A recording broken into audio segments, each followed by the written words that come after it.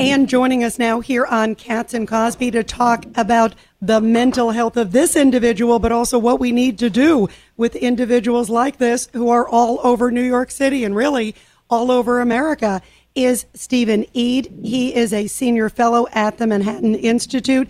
Stephen, what do we do not only obviously to help somebody like this, but also to help society?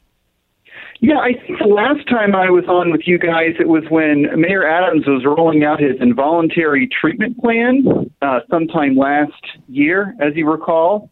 And that was an effort to, make more use of psychiatric hospitals to stabilize people and to help society. I think what we learned from this tragedy is that, first of all, that plan is not going quite far enough in stabilizing the subway.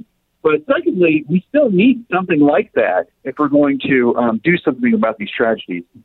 And they're happening all too often, John. We see them every day. I mean, we see them on the streets of New York. This is John Catsimatidis, and I have said that 20 years ago, we used to have 28,000 patients in mental health hospitals, and then the politicians threw them out. And now I think there's only like 3,000 in mental health hospitals. So this is contingent liability. Whom to blame? The politicians that threw them out of the mental health hospitals and made them homeless? Or do you blame, who do you want to blame? I mean, I don't know anymore. Well, this is a failure of government systems. I think we understand, whether you're on the right or the left, that people with severe mental disabilities whose families cannot care for them, that's going to have to be the government who steps in there. I don't think anybody disagrees with that. So really, we need to talk about what are the politicians doing. Yeah, and it doesn't look like they're doing anything. The one thing I think about, too, in the middle of all this, Tiffany Caban, of course, New York City Council member.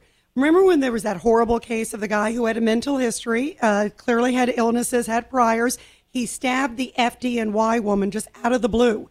And Tiffany Caban basically said, when you see somebody with mental illness, approach them. Ask them if they went to high school with you. Ask them, would they like a drink? I don't think you want to have contact. I mean, that's crazy. She must be tiptoeing through the tulips. Right. I mean, these incidents are so fast, and it's hard to keep track of all of them. But here's what's different about this one is the way that some politicians are trying to make this about race. Okay, that I find very disturbing. If we keep the focus on untreated serious mental illness, I mean, it's a faint hope, but maybe we can talk about reforms on that front. If this thing spirals out of control and becomes all about race, you can forget about mental health reform yet again. And Stephen, too, also, we do need to obviously try to help these people. Some of them are crying out, but some of them, it's like not even crying out. They do need help. They're like a neon agree. sign. I agree 110%.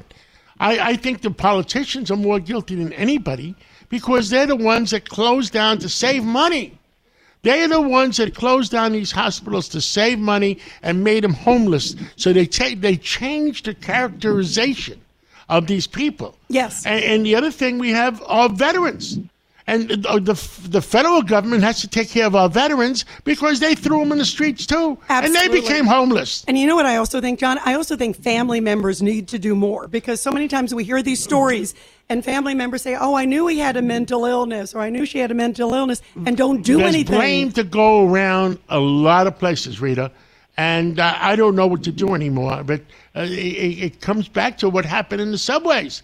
I mean, these people are using the subways as their hotels. Yeah, and police can't be everywhere. That's the thing. I think about, I haven't been on the subway that much, John. Last time I was on, I prayed after I got off. Well, if I went on a subway, I'd take a Rocky Colavito bat with me, like I've always said. And somebody bothers me, I'd hit him over the head. Well, if I came, I'd bring you. Right. I mean, what do we do? The mayor has been focused on this. Since he took office, he's been talking about this problem in a way that I don't really think you saw the Blasio talking about it. It was more just an uncomfortable subject for him. But so they're making an effort to more involuntary treatment. They're trying to at least talk about investing more in psych beds, but they're going to need a lot more help from the state. And he's going to need a lot more effective in fighting off the progressive left and trying to hijack this narrative. We all agree that it's up to the politicians, the city politicians, city council, the state assembly, the governor, and the Senate to care for these people. And, don't say that you care for the poor and you're for the poor. if you're not taking care of our homeless in the streets. Absolutely. And stop the blame game, too. 1,000%. Well, Stephen, I thank you so much for being with us from the Manhattan Institute. A very important topic. We appreciate you being here on Katz and Cosby. It was a pleasure as always. Thank you, Stephen. I hope we solve the problem someday. Yeah, boy. Thank you, Stephen, very much for making the time. Thank you. Yeah. Thank you. Bye-bye. With crime running rampant in New York, you need to keep yourself and your family safe. Obtaining your concealed carry firearm licenses can be difficult and time-consuming. That's where MyFirstPistol.com comes in. They'll help you secure your concealed carry license. If you're looking for a pistol, premise, rifle, or shotgun license, call 347-559-7052. 347-559-7052. You must have a valid firearm license issued by the NYPD to purchase, possess, or shoot a handgun or pistol in NYC.